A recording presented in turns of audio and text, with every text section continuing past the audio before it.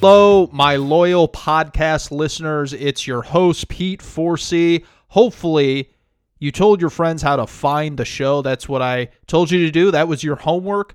Hopefully, you instructed them to subscribe and review wherever you get your podcasts, Apple, Spotify. I need to push these reviews. I need to push the follows. Share with a friend. Tell a friend. Let them know Pete talks all NFL football, even during the spring months of May and June and July, when all we got is rookie minicamp and OTAs. We're going to talk about that today. Brees retirement, the St. Louis Rams relocation story. Got a lot of NFL football. Going to touch on Bryce Harper, I think, as well. Just having an absolute scorching start to the season. And I love the news. Bryce Harper, very different guy from 2012 and even like 2014-15. Just really like what the guy's about. Let's get to it. Episode 85 of the podcast.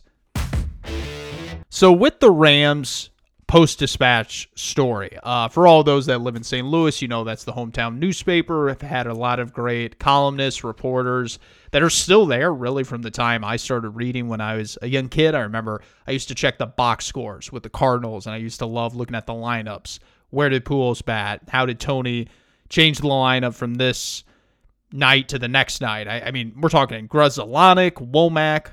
That's how I got interested in the Post Dispatch. And it's a neat thing to see, I should say, when a newspaper actually breaks a story and it's not like Rap Sheet or Schefter on Twitter. Those guys don't really write stories anymore. It's usually just, little tidbits and snippets. Sometimes you'll see that some guys, though, who are columnists on the blogging and merely internet websites, they break the stories. So it's fun when you kind of have it as you turn the clock back, and you got the Post Dispatch letting us know what happened here. They got their hands on documents with the St. Louis Rams relocation. They got some dirt. They got some email exchanges between Goodell, Kroenke, Demoff. It all led to me learning a couple of things. One, Mike Brown was in the corner of St. Louis, the Cincinnati Bengals owner. He is old school. He's mom and pop shop. He runs the Bengals in that way. They don't even have an indoor facility out in Cincinnati. Last time I checked in Cincinnati during the winter, it gets cold. He's old school. He's a little bit cheap. Frugal might be the better way to put it, but he really is a fan at heart. He is in the day-to-day operation. The guy's like 80 years old, and he's just still talking football. That's pretty cool. St. Louis, if you have a team that you want to root for, probably should be the Bengals or the Panthers, because I know they were the other vote, but their owner's kind of a creep. So the other thing that I learned is that we were right.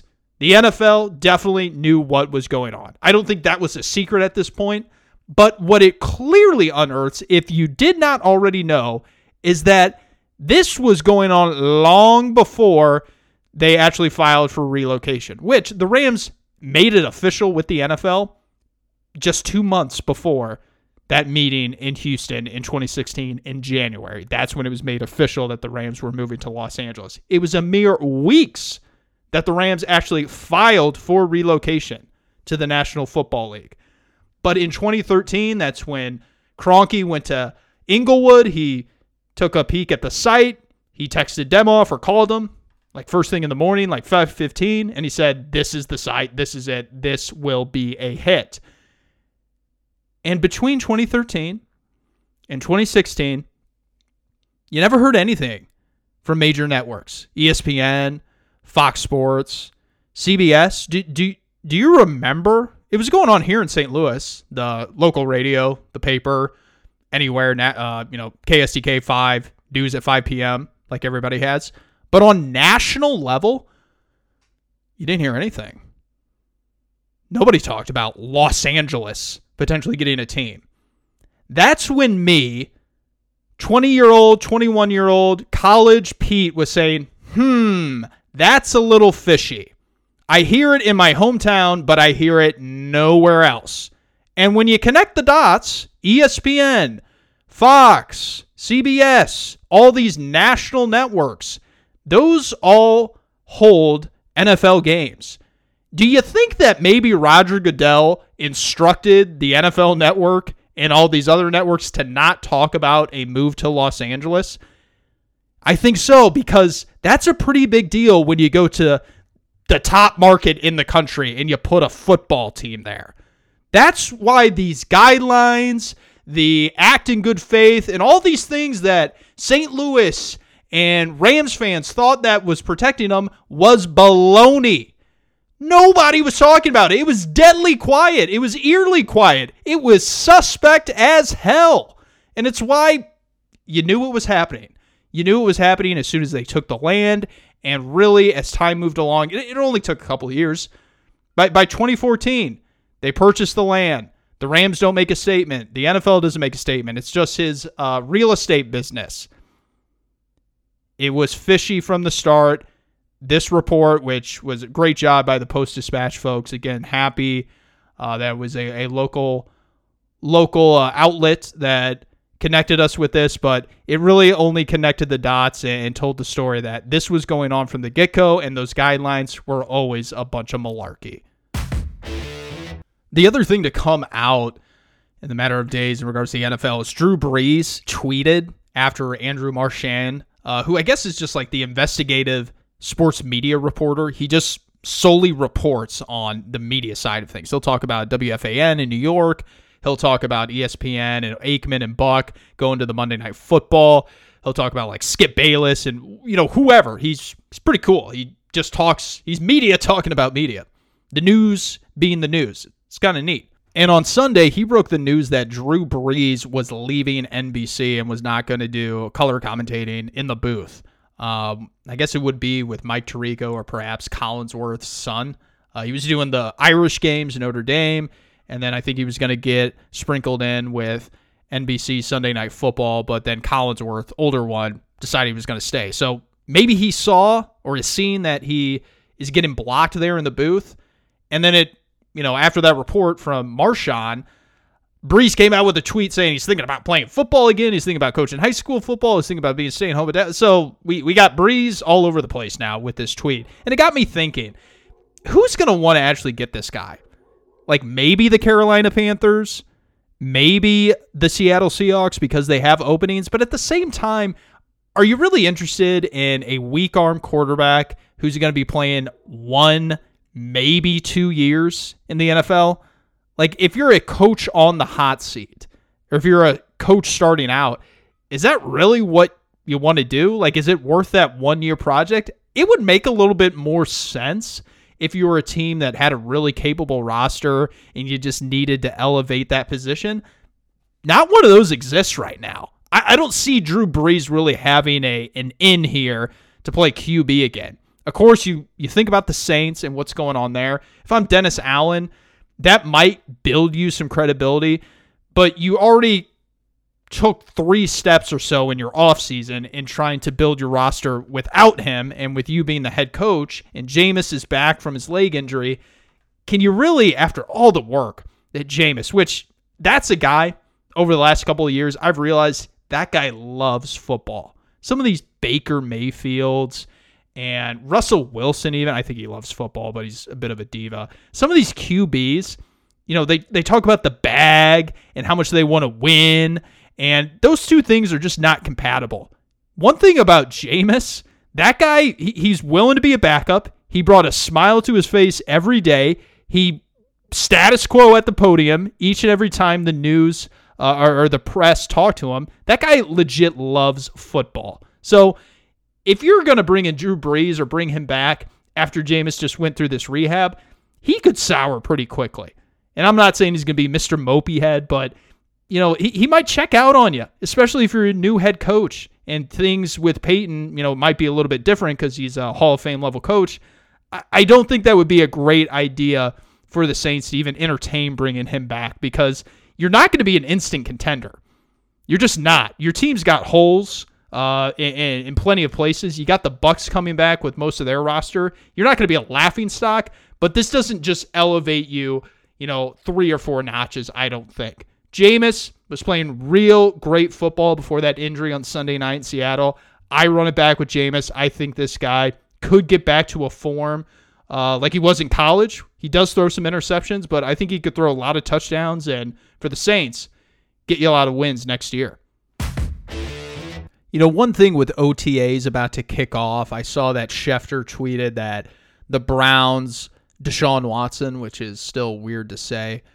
He's going to get investigated by the NFL down in Texas before he goes off to the Bahamas to do the QB chemistry with the wide receivers, building connections before the real practices begin. So he's getting vetted by the NFL to see if he assaulted countless women, it seems like, which it's just so strange because do I know what happened? No, nobody does except for the people that were actually there. And it seems strange because I can see it either which way. He assaulted all these women because he was a creep and a predator and just an absolute monster. I could see that.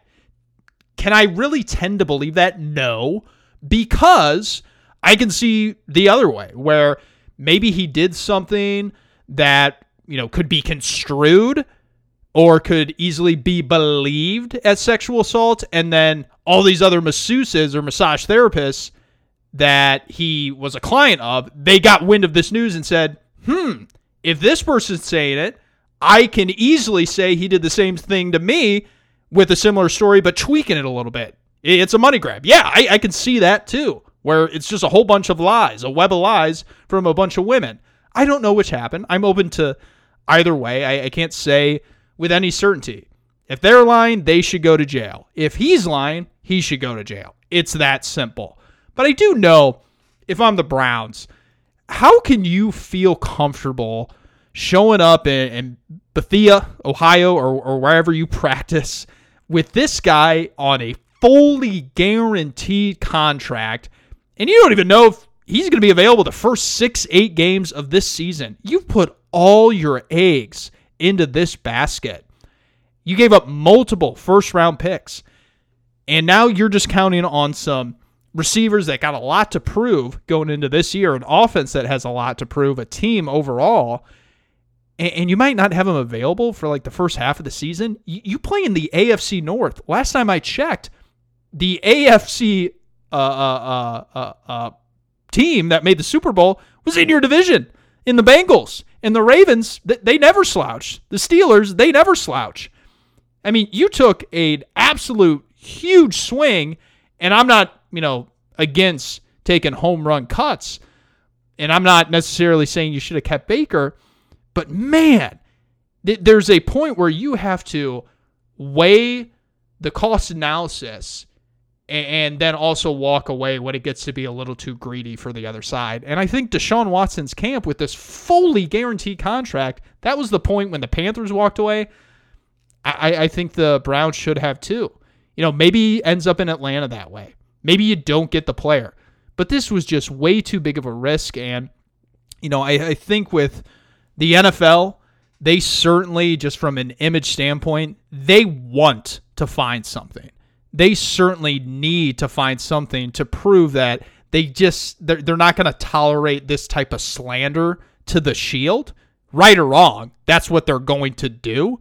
They want to find something to prove, hey, we investigated it, we looked at it, and there was some misconduct. And here we go, we're going to slap X amount of games on it. Just so the public says, hey, they looked at it and they found this. You don't even necessarily have to get the whole truth.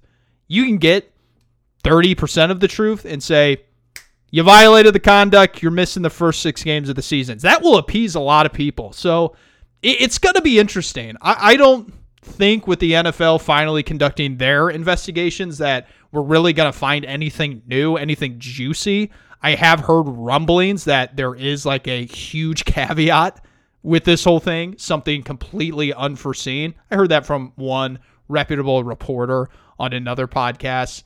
Don't know whether to make much of it or not, but apparently there could be quite the twist coming in regards to Deshaun Watson's favor. So we'll be on the lookout for that as OTAs come next week here on the 23rd. Cannot wait for that. Cannot wait to hear about the Patriots and what's going on with their offensive coordinator. Can't wait to get a new look at the Steelers and Kenny Pickett and just some of these new first-year players. This is when you see kind of how the connections are going. You see the Tua Tagovailoa underthrows from Miami Dolphins to Tyreek Hill. It's a cool time. It's a laid-back time. It's great to throw out the theoreticals. Love the NFL.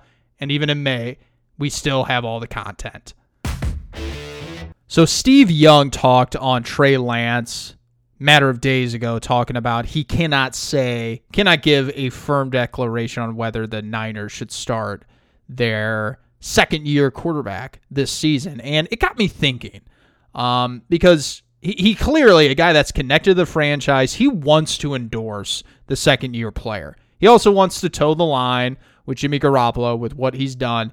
But it's clear that the more information that comes out here, Lance has been underwhelming and he hasn't been ready. And I feel bad for the guy because it's not even his fault. Because when I close my eyes after seeing him play and think about these things, he did not play in the 2020 season. And then he didn't play in the 2021 season. He went to North Dakota State, small school, FCS. You have a Super Bowl quarterback, a guy that played in the big game in Jimmy Garoppolo.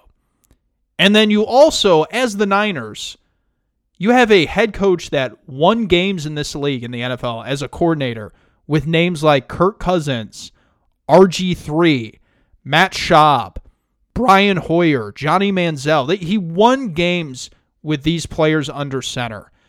Kyle Shanahan is a magnificent coach, and you drafted Trey Lance.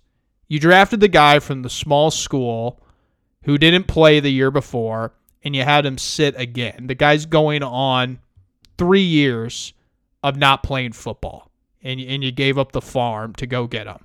I used to think very highly of John Lynch, but he has become so obsessed with just the general newfound ideas of team building. He really doesn't demonstrate the fundamentals of building a roster.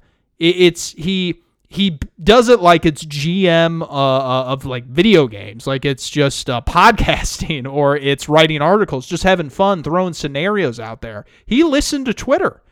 He got caught up in big arm QBs and traits and measurables instead of actually looking at it from a very pragmatic sort of way. You look at the best GMs, they tune out the noise. They actually go back to their scouting days and they go back to strategies and understanding how a 16-game schedule plays out and what needs to be happening at the QB position. Trey Lance, this is a guy that in like 2008, he would go in the fourth round, fifth round. He's not a first-round prospect. He just isn't. And I like the guy. Every time he talks, seems to be made of the right stuff, great attitude.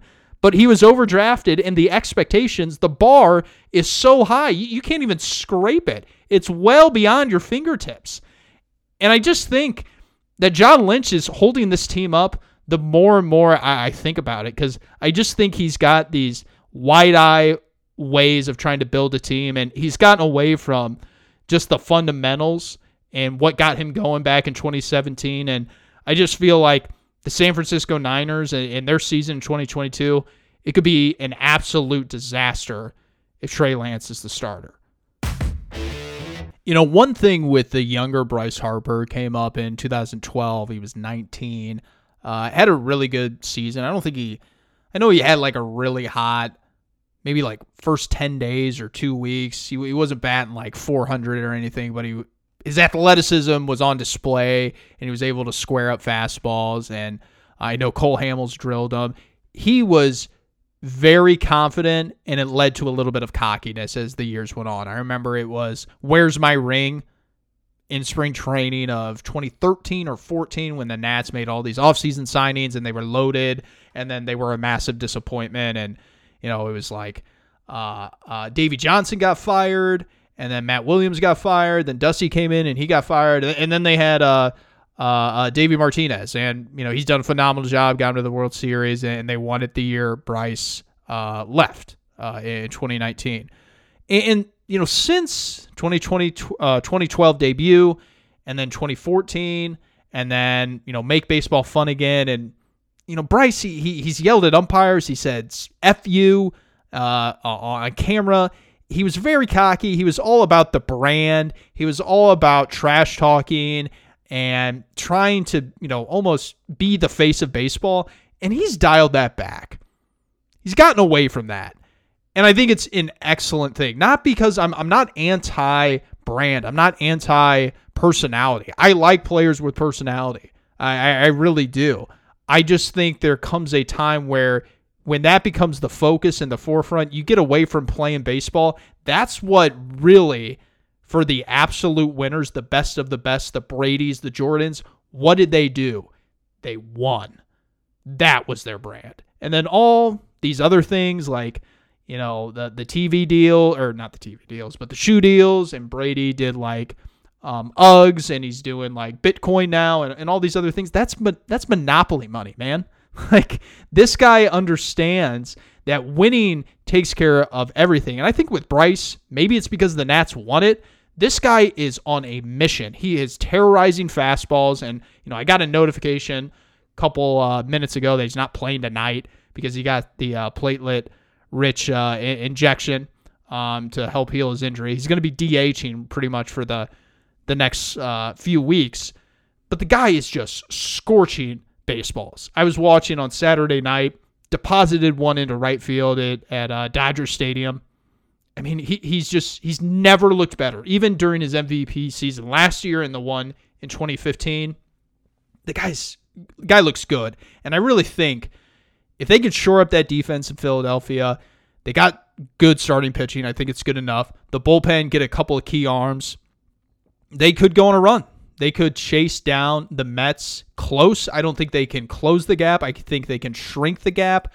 I really like what the Phillies are doing, and I think Bryce Harper, the way he is focused on just winning games, he doesn't talk a lot anymore. When you do hear him talk, when he's mic'd up, it's really just about the team. It's not about anything as far as going on in the world and outside noise and this and that. It's really just about how do the Phillies win baseball games. One thing that happens for like one player each season around this time is that a player may be coming off an injury or a cap hit who, he maybe has something left, but you're not quite sure if he's going to be as good as maybe a draft pick that you've been evaluating leading up to the April draft. He kind of just sits there on the open market and no team touches him, but then they sign immediately. And the Saints just got done talking about Drew Brees. They just signed Jarvis Landry after getting Honey Badger. So they got two of those guys and a couple of good ads because Landry plays hurt, plays hard, tough guy, and he's not going to lay down. He's not going to be a joke. The only way this goes south for New Orleans is if he gets a knee injury that's season ending. Other than that, you're getting a heck of a player, a guy that likes Louisiana, just like Honey Badger, both LSU guys, and they're going to come in motivated to prove something, and the Saints overall as a program got something to prove, so I like that a lot. Phillip Lindsay, that's a guy that did, turn south a little bit, and I always thought he had great bounce outside speed. He had that in Denver, and then he went to Houston, now he's signing with the Colts. I like him as a back. Seems to be a good player to me. Maybe he did go south, though, because nobody seems to want to keep him, so I don't know. Some guys are just kind of like that. I know Cordero Patterson on the tight end side of things. Jared Cook always seems to be that guy where it's just like, why are you bouncing around teams so often? Everybody seems to utilize you so well, yet you're always switching teams. Why doesn't anybody want to keep you? One of those strange deals. Tariq Cohen, man, that was a guy that you thought really was going to take off at one point, and then he suffered that leg injury in 2020, and nothing's guaranteed, man. Nothing is guaranteed. Everybody just seems to think ACL, boom, he'll be back in 1 year, do the rehab, it's done, he'll be good. Not for everybody. This guy's struggling to get healthy, and it's kind of sad. XFL reached an agreement with Disney. I'm intrigued to watch it. I remember it was one of my, latest memories before COVID-19 was watching the XFL in Denver with some pals, and, it was a good league. It was entertaining. Watching the Battlehawks. Hopefully St. Louis gets a team after hearing this news with the relocation in the NFL. You can almost guarantee it's never coming back. It never will. And this is the only way to have pro football, and televising the games, doing a few tweaks, doing new things, getting creative. It's a cool thing because the NFL is always looking for cutting-edge things, and they can serve as a partner in kind of testing things out to work together to both succeed. And hopefully St. Louis is part of that mission with the XFL again. Appreciate everybody listening to the podcast. Again, I'm your host, Pete Forsey, for those that are new. Share with your friends, help them find the show. I appreciate every follow. I appreciate every review. If you want to give 5 stars, 1 stars, it's okay. I want the feedback. I want this to improve each and every episode. Let me know what I can do. You can hit up the call line, 816-226-7483, the podcast at gmail.com. You can get a hold of us there. And, of course, on Twitter, at Pete4C, and all social media. Thanks so much. We'll see you guys next week.